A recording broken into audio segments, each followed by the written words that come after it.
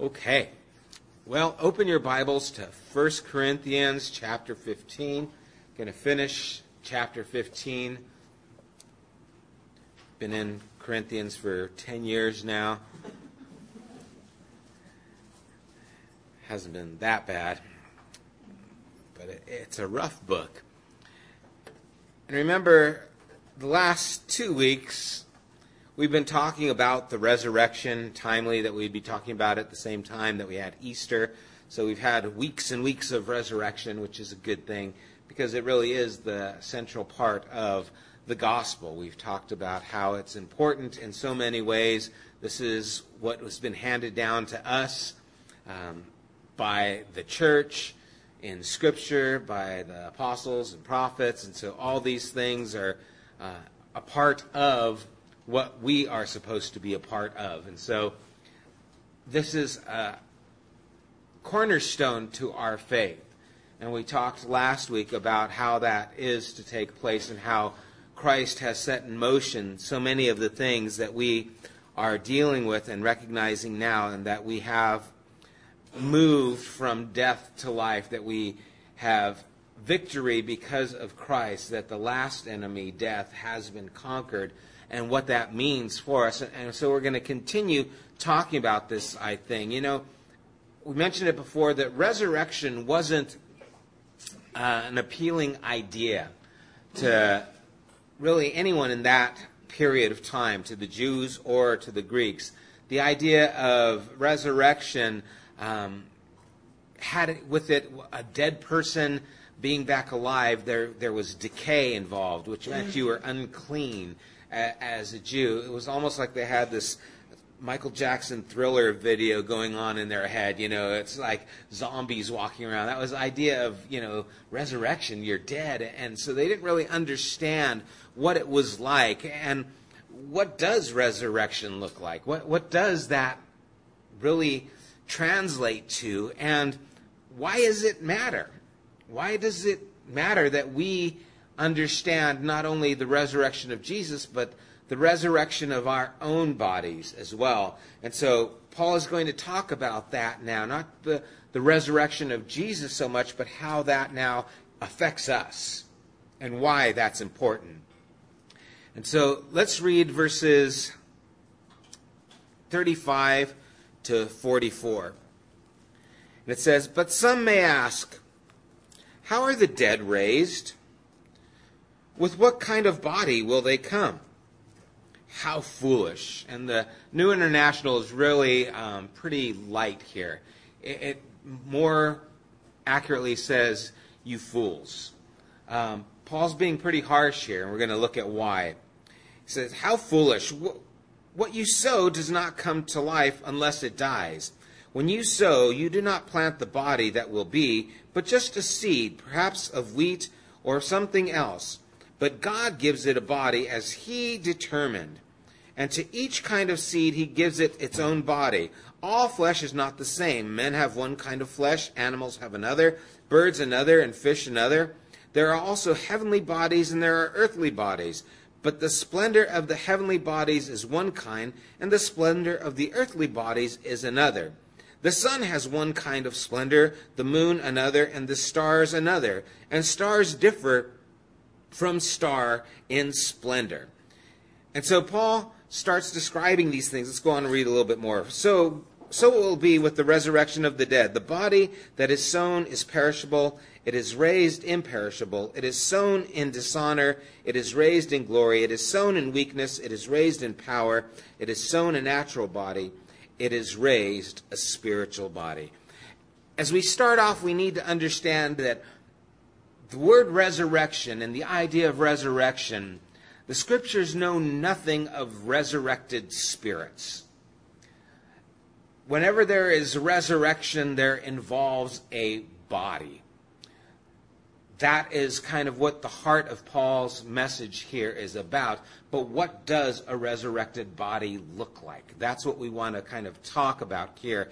But we need to understand that resurrection always includes some form of body. And Paul's talking about various types of bodies, heavenly bodies, earthly bodies, and we're going to get into what he's trying to portray through these things. But I want to ask a question. Why is he being so harsh when he starts off and he says, someone may ask, how are the dead raised? And what kind of body will they have? How foolish are you fools? What you sow does not come to life unless it dies. Why do you think Paul has so harsh a tone? Why is he getting down here on these people? What do you think?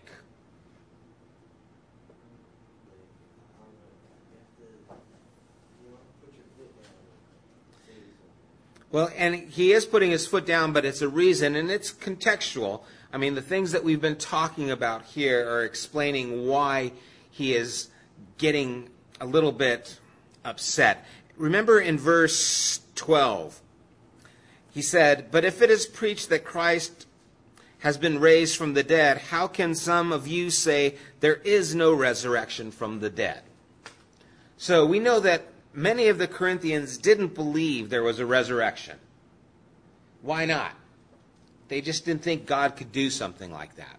That was beyond God's ability. And so really what Paul is doing here is he's putting his foot down and he's saying, how can you guys not believe that God can do something like this?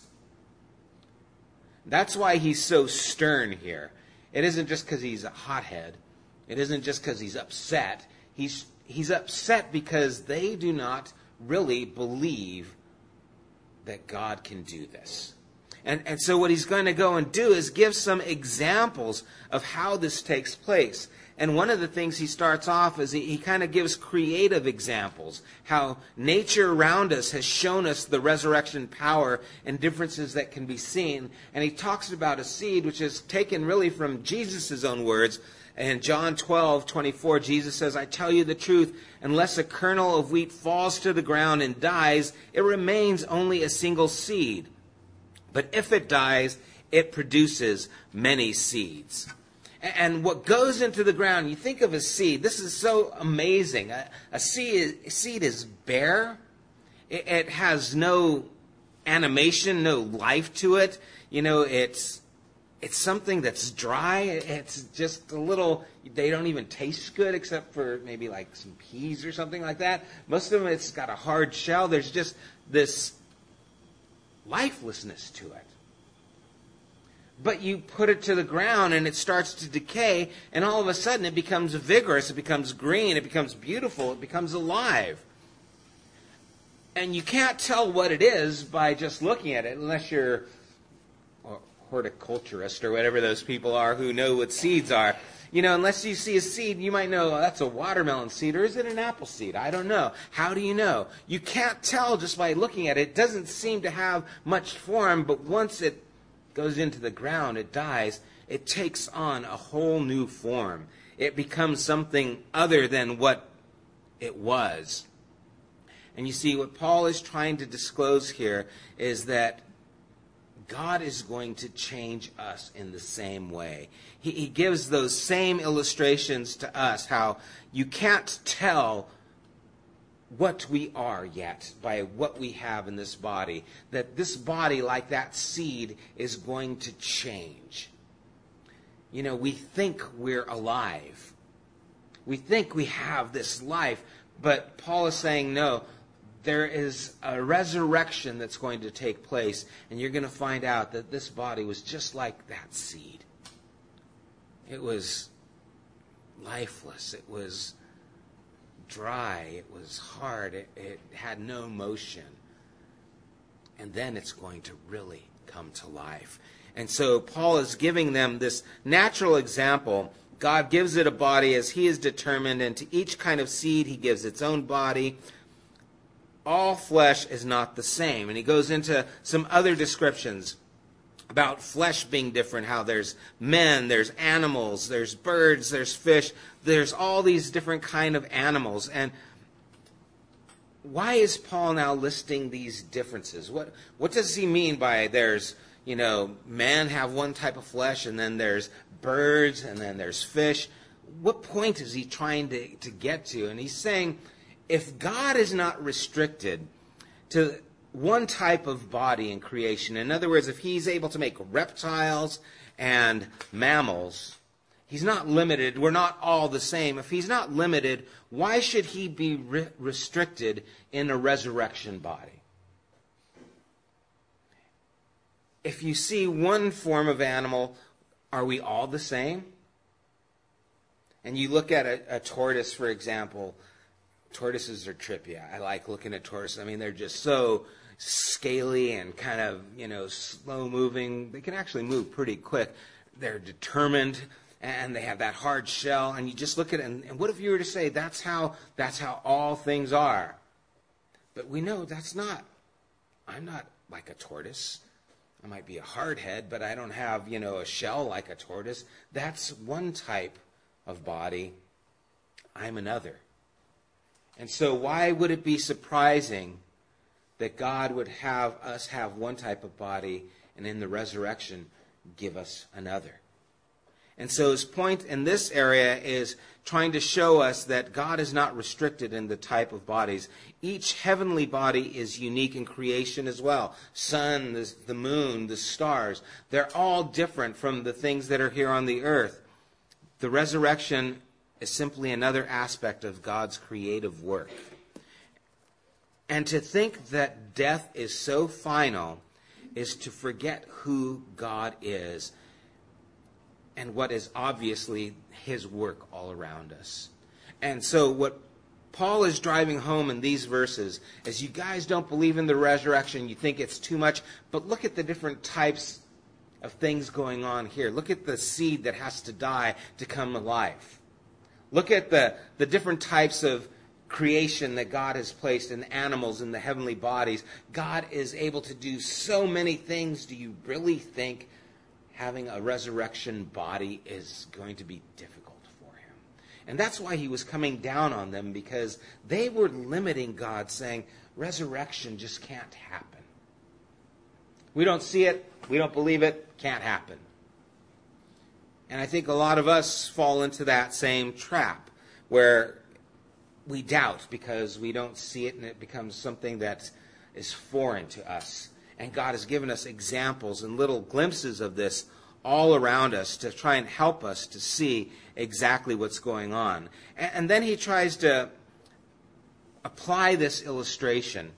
In verse 42, he says, "So it will be with the resurrection of the dead. The body that is sown is perishable, it is raised imperishable. It is sown in dishonor, it is raised in glory. It is sown in weakness, it is raised in power. It is sown a natural body, it is raised a spiritual body." The idea of perishable means corruption, natural condition of our current state. The idea of dishonor or weakness, it embraces all the miseries that we endure within our own bodies in this earthly life. The humiliation in our condition that is our bodies that we face. That means illness. That means fatigue. That means death. It covers all those things.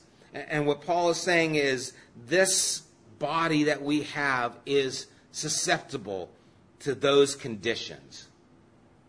Have you ever seen someone who's been in the hospital, maybe has had cancer, and as their body starts to deteriorate, many times you'll hear it's like, it doesn't even look like them. They don't even look like the same person. Their body has deteriorated so much. Why? It's the weakness. It is perishing. And Paul is saying this body that we have is perishing. It's going to die. And what needs to happen is we need a new body. One that is not going to die. One that is not perishable. But is exactly the opposite of these things. That is imperishable, is raised in glory, and is raised in power. Now, all these things and descriptions, there's only one person we know who has a resurrected body. That's Jesus. We know he had a body because he said, "Look, handle me and see. A spirit does not have flesh and bone. As you see, I have." And so we know that Jesus did have an actual body. But it was unique. He showed up in rooms that were locked. So he's got this kind of Houdini ability. You can show up and pass through doors and it's not a problem. That he was veiled from people seeing him. There was something unique in his body, and that's the only resurrected body that we know of and that we have to relate to, because that is what we are going to be like. And it's hard for us to imagine a life without this body. It's hard to imagine getting up in the morning and not having a stiff back, because I'm just used to it now. It's hard to imagine not having hay fever or allergies come the spring and summer. It's hard to imagine not needing glasses. It's just hard to imagine these things that have become the norm for us. And Paul is saying that this is the progression, that this natural needs to be changed. That this mortality needs to take on immortality. And we are consumed with the natural. We spend more time trying to keep age from taking over us than we do spend time in trying to invest in our spiritual health. The hair products, the skin products, the vitamins, the surgeries, all these things to try and keep this looking good. And we're focused on that, and there's nothing wrong with being healthy. It's nothing wrong with those things. But what seems to happen is we're just trying to put out of our minds the fact that we are dying. We just don't like to think about it until there's a funeral or something, and then we're forced to think about it. Otherwise, we're just kind of, oh, wait, I don't want to think about that now. I don't want to think about dying. I don't want to think about that, and then we've got to go to the doctors because we're sick and we get scared. Oh, no, what if they tell me something serious? Then the fear comes in, and then the thoughts, oh, no, I'm dying. But, you know, the death rate today is the same that it's been for thousands of years. It's still one per person. Everyone is going to die. That's how it is. And no matter what you do, no matter how much you jog, how much you run, no matter what vitamins you take, it is inevitable. You might be able to add some years to your life, but eventually we're all going to die. And people measure God's goodness based on the perishable things, on the material. You know, oh man, praise God. I got money back from my taxes. God showing favor on me. God blessed me. Oh, God bless me. I always use this one. He gave me a parking spot real close to the front of the building. As God's favor is shining on me because He helped me in some natural way that is in a limited way, and that becomes our focus. We base God's love and blessing on our material status and position. God loves me because I'm healthy. God loves me because I have money in the bank. God loves me because life is going easy. God loves me because I am happy with the way things are going. And we base God's goodness on our natural situation. And the natural situation is going to die.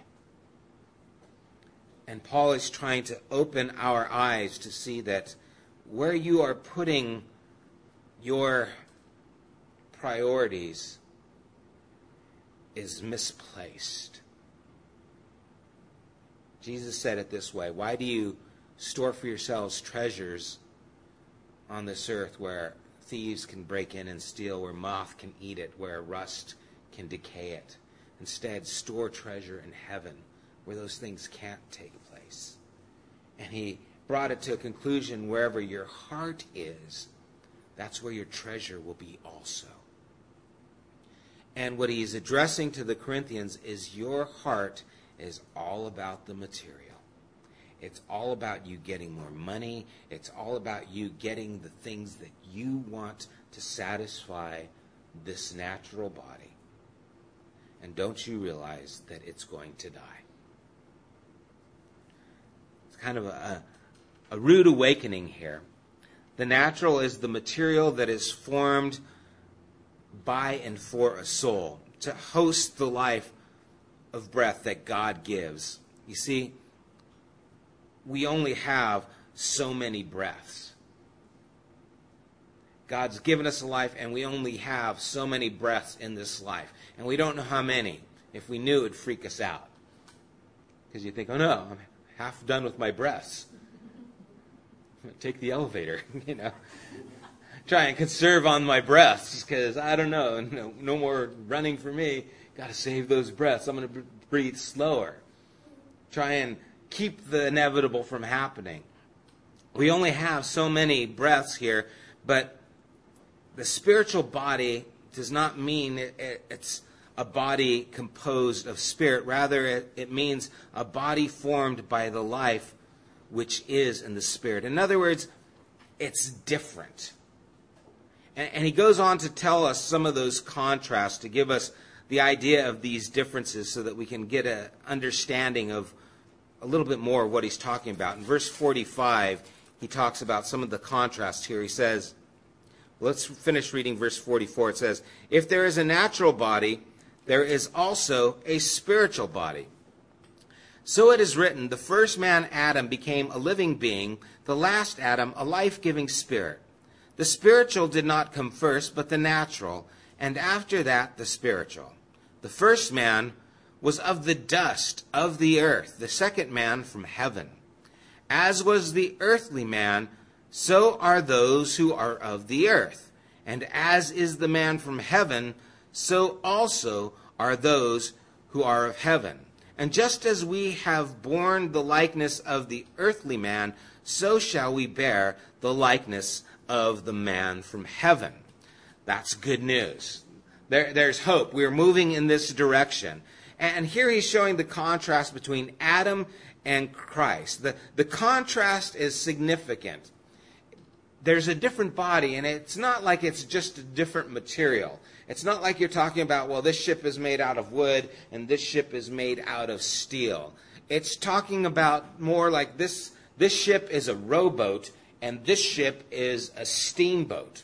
One has no movement, one has no dynamics, the other is animated and has life. It is powered by different things. Adam had life like we do. We're all aware that we're alive, but it's not powerful enough to keep on living. In other words, it can't sustain itself. It comes to an end. That was the life that we had in Adam. It was of this earth. It was earthly. It was limited. It didn't have power to carry us further. This other life that is of the last Adam, Christ, is spiritual. And this life has power. This life has the ability to continue. It's animated by the life of God himself. And just like we've been talking in Corinthians about this life that God gives, this spiritual body is connected to the life of God that we see powered in Jesus. That we see the power transforming as was in Jesus. So now, death does not stop the life that God gives. Without this spiritual life, we are of the earth, earthly, we die, and our life doesn't continue with God. The spiritual life connects us to God, and we do not die. We become like that seed buried in the ground. This body decays, but there is a resurrection body that comes from this. And again, he sustains us and makes us alive. We now bear his image. Just like we were bearing Adam's image, now we're bearing the image of Christ, so that we will have this life also. And so the power of resurrection in Jesus isn't that Jesus just conquered death. It's that his life is what is going to change these bodies so that we too can have victory over death. That there will be a new body that we inhabit.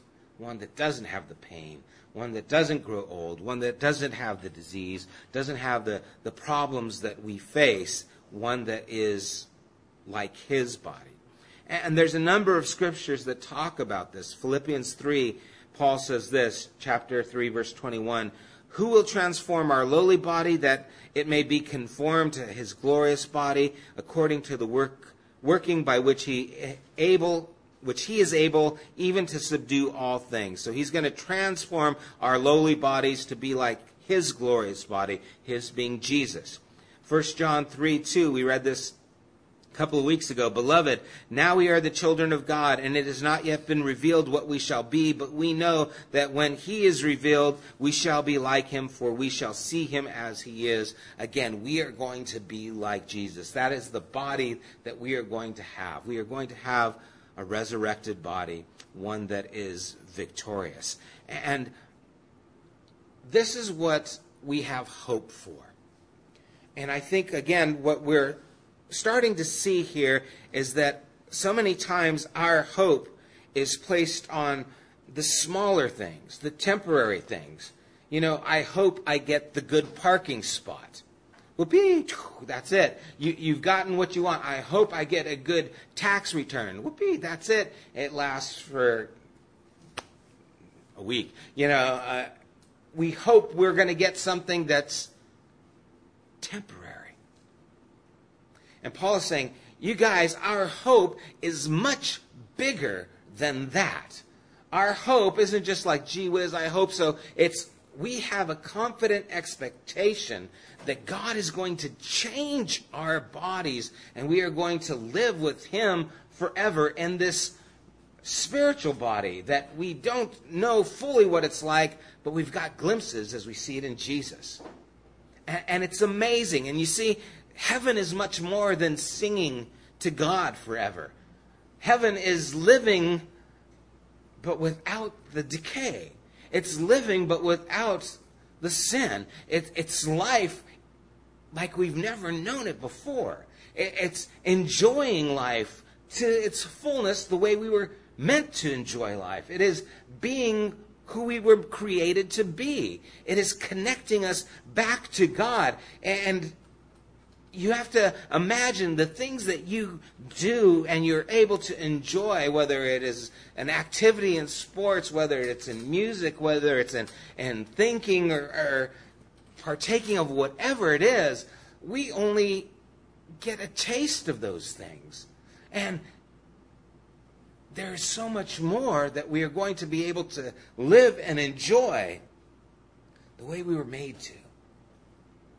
And so when someone says, well, you get to go to heaven, and you think, so what? What's that? We're going to be on clouds playing harps.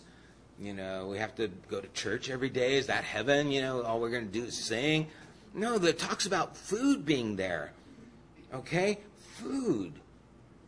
Good food. And you don't get overweight. And you get to enjoy the food. And you get to enjoy the people around you. You get to really be alive. And that's our hope. And so, stop worrying about the parking spaces. Stop spending so much energy on the small things. And don't lose track of the big things, the eternal things.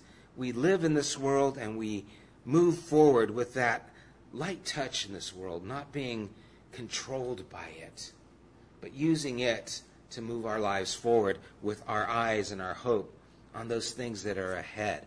In verse 50, he goes on and he says, "So I declare to you, brothers, that flesh and blood cannot inherit the kingdom of God, nor does the perishable inherit the imperishable. Listen, I tell you a mystery.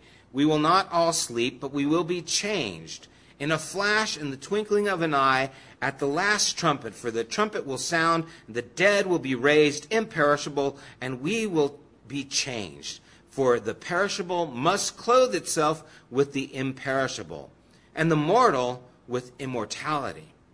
When the perishable has been clothed with the imperishable, and the mortal with the immortality, then the saying that is written will come true: death has been swallowed up in victory.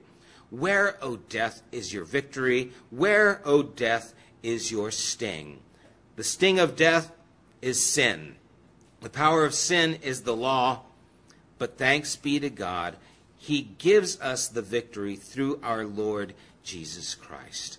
And so now what Paul is coming through is he's sounding this victory. When it talks about the inheritance of the imperishable,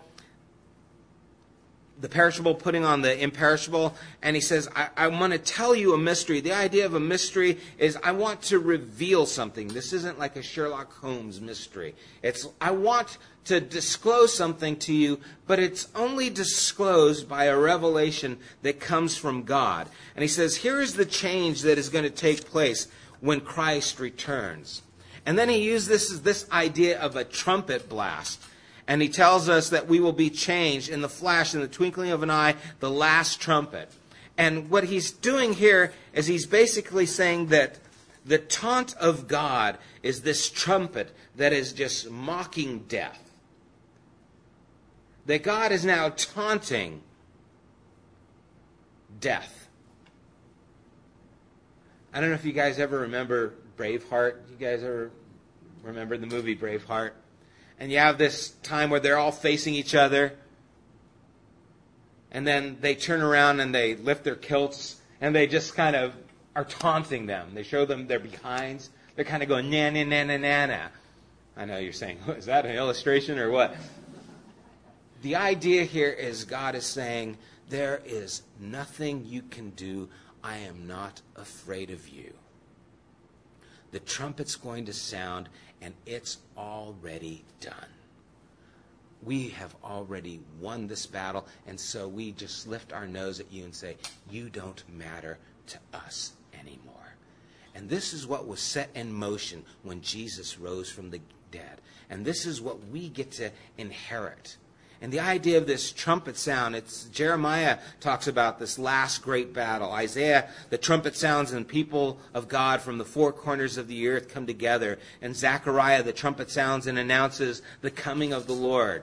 And here Paul is using it to announce that the dead are coming out of the grave, that death has no hold, and God is taunting death and saying, you have no hold on me. And we get to claim that. God has taunted death, has shouted out through this trumpet, and we enjoy the spoils of these things. And we see that there has to be a change. That all that we have, this perishable, needs to put on the imperishable. This mortality needs to put on immortality. This corruption needs to be changed. It's going to be changed. It's going to happen. And I love, he says, the saying is written, then it's going to come about, the saying that is written, death has been swallowed up in victory. And I just love that. And this change is going to happen like it's no problem. He says, in the twinkling of an eye. It's just going to happen. It's going to be like just putting on a new shirt. And it's done. Death is conquered. And I love this. Oh, where, O death, is your victory? Where, O death, is your sting? There's the taunting that's going on. This scripture gave me an idea for a tattoo that I probably never will have because I don't like needles. But even just a picture. And I have this picture of death with his sickle, with his robe, his black robe, the skull, the crossbones. I have this picture of death on his knee, holding up his sickle to Jesus. Because Jesus says, it means nothing. Where's your victory? Where's your sting? I have conquered death. You have no hold on me. And death is swallowed up in victory. And I love this picture of death just surrendering. Because there is no hold. And God is taunting death and shouting, saying, this is going to happen. Now that's where we're supposed to live. That's the identity we are supposed to have. These are the people that we are supposed to be. Paul is using this kind of military metaphor that was set into motion when Christ rose from the dead. The battle's been won. The trumpet is sounding. We're moving forward into victory. And we're taunting the enemy because he has no hold. He has no sting. He has no victory. Yeah, this body, this mortality will die, but we will live forever. And we will be raised at that time. Now, here's a question. Okay, if we're going to be raised, when does that happen? When the return of Christ comes, it talks about the resurrection of the dead. What happens in the meantime if someone dies between now and when Christ returns?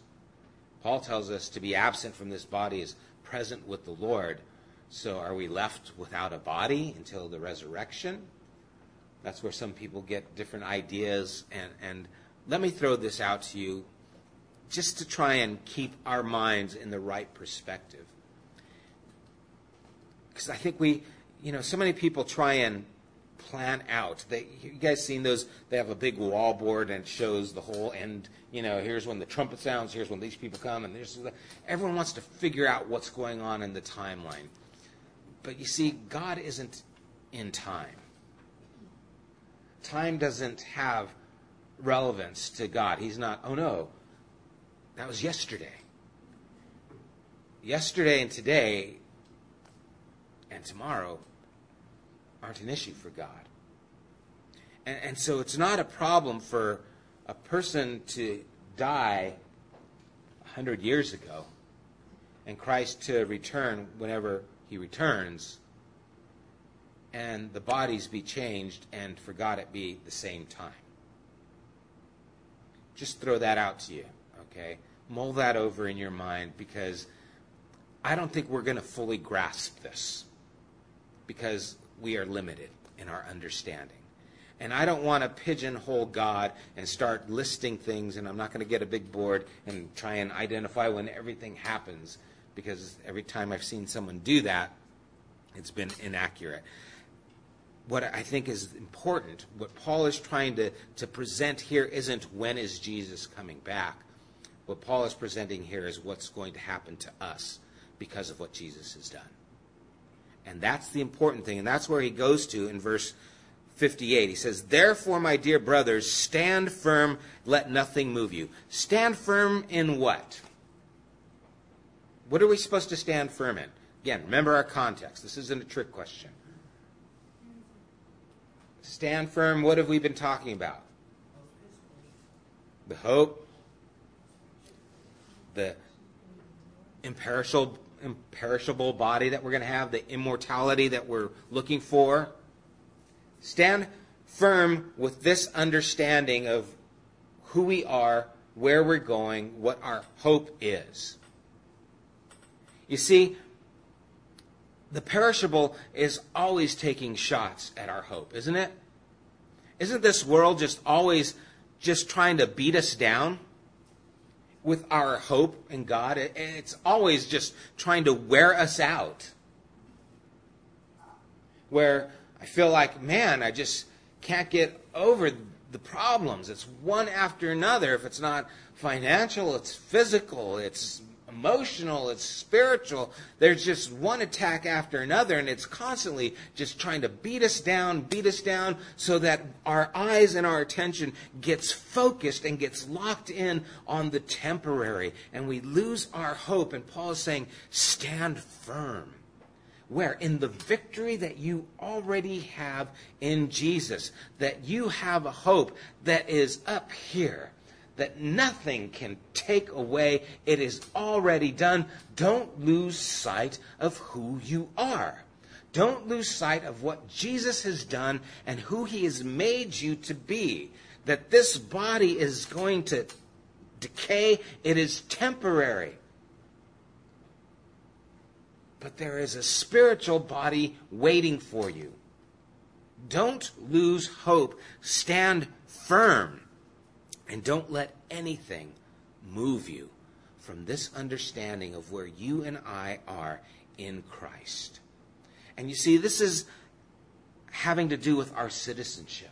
This is us having to do with living a life that honors God. This is what Jesus did. This is how Jesus lived. He was aware of the eternal, even though he occupied the temporal. And he didn't lose sight of the big picture. We need to stand firm and not let anything move us and not let our eyes be taken off the bigger picture, which is the hope that we have that this perishable is going to put on the imperishable, that this is going to get us a lot more than a good parking place, that this is something that we have hope in. And then he goes on and he says, always give yourselves fully to the work of the Lord. The work of the Lord. I love that because it makes it sound like it's a specific thing, but yet it encompasses everything. I mean, what is the work of the Lord?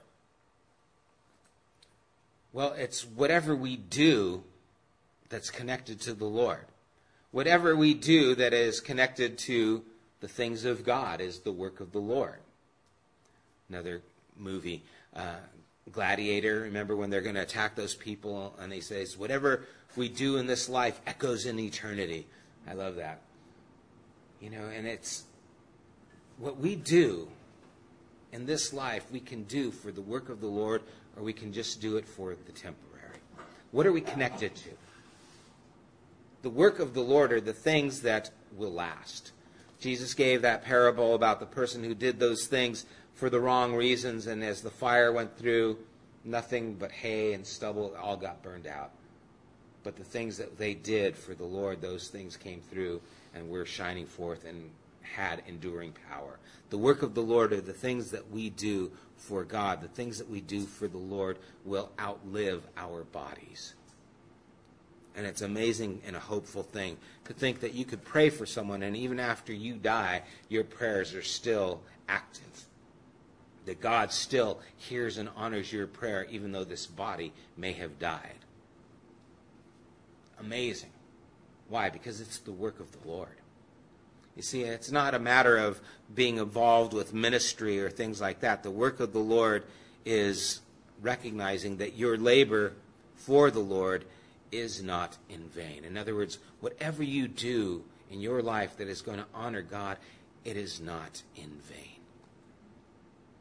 And that is a promise that we need to hold on to, that the things we do for God are not in vain. I don't know how many times in counseling, when I'm counseling husbands and wives, and where a situation is taking place where one of the people involved is unfaithful, is not being responsible, whatever the situation is causing difficulty in that marriage relationship. And I share with the person who is going through the time of difficulty, how you react is important, because if you do the right thing, it's not in vain. In other words, it will still have validity in your life. The psalmist says, whoever trusts in the Lord will never be put to shame. What does that mean? It means if I believe and trust God for this circumstance that's difficult and hurtful and hard to go through, God is not going to let it go without being valuable to me. In other words, if I do it for Him, it won't be in vain. And it's an amazing thing to see people hold on to the truths of God and to see their lives move forward and see the one who walks with the Lord, even though they're hurt, they're the ones who end up staying strong and end up living lives that have God's blessing on it, and those who don't, and you see them fall deeper and deeper and deeper. It's the way it is. Our work for the Lord will never be in vain. Whatever we do for God will not be wasted. And so what will we give for this? I mean, what will we sacrifice for these things? Think about the things that bother you as a follower of Christ, that, people who talk down to you because you're a follower of Jesus. Bill at work, I talk about my life in Christ and he thinks I'm an idiot. Bill at work thinks I'm stupid. Am I going to let Bill at work determine what happens to my life? I've got the resurrection of life waiting for me. I'm going to cater to Bill? Why would we do that?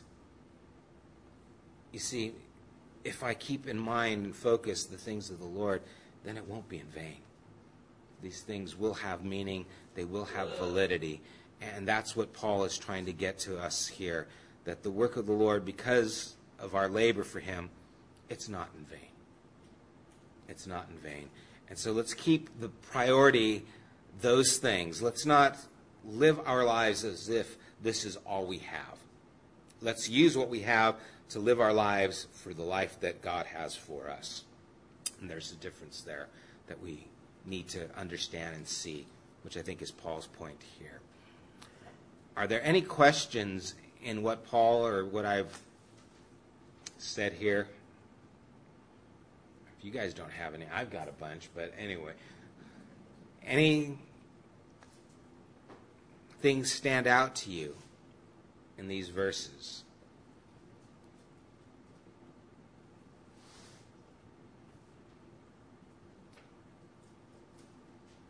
Nada? Okay. Well, let's close in prayer.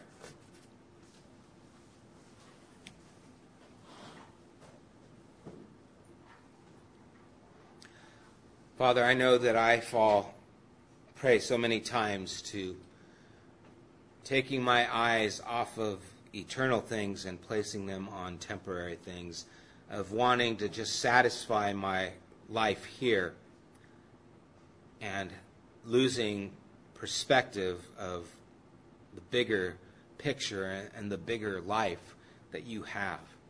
Lord, help us to recognize our priorities. Lord, this doesn't mean that we are people who don't enjoy living. But what this means, Lord, is that we are people who don't make this life the priority. But we make living for you the priority, and everything we do, we can do for you. That we can honor you in everything that we do if we have the right perspective, if we see things clearly. And Lord, I pray we would stop focusing on the things that are so small. We would stop putting our hope on small issues and put our hope in big issues, and allow those things to influence the small ones. Lord, we all pray for health. We all pray for strength. We all pray for healing. We all desire these things, and you give these things.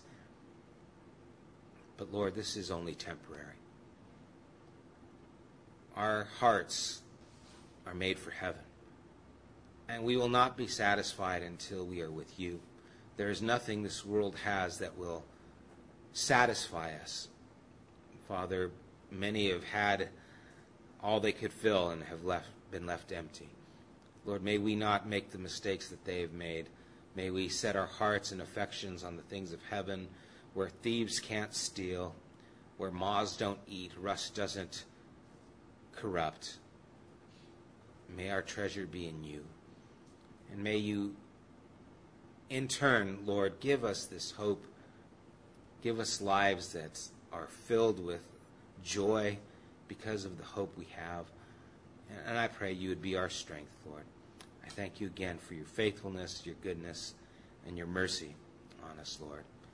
I pray these things are fruitful in our lives, I ask in Jesus' name.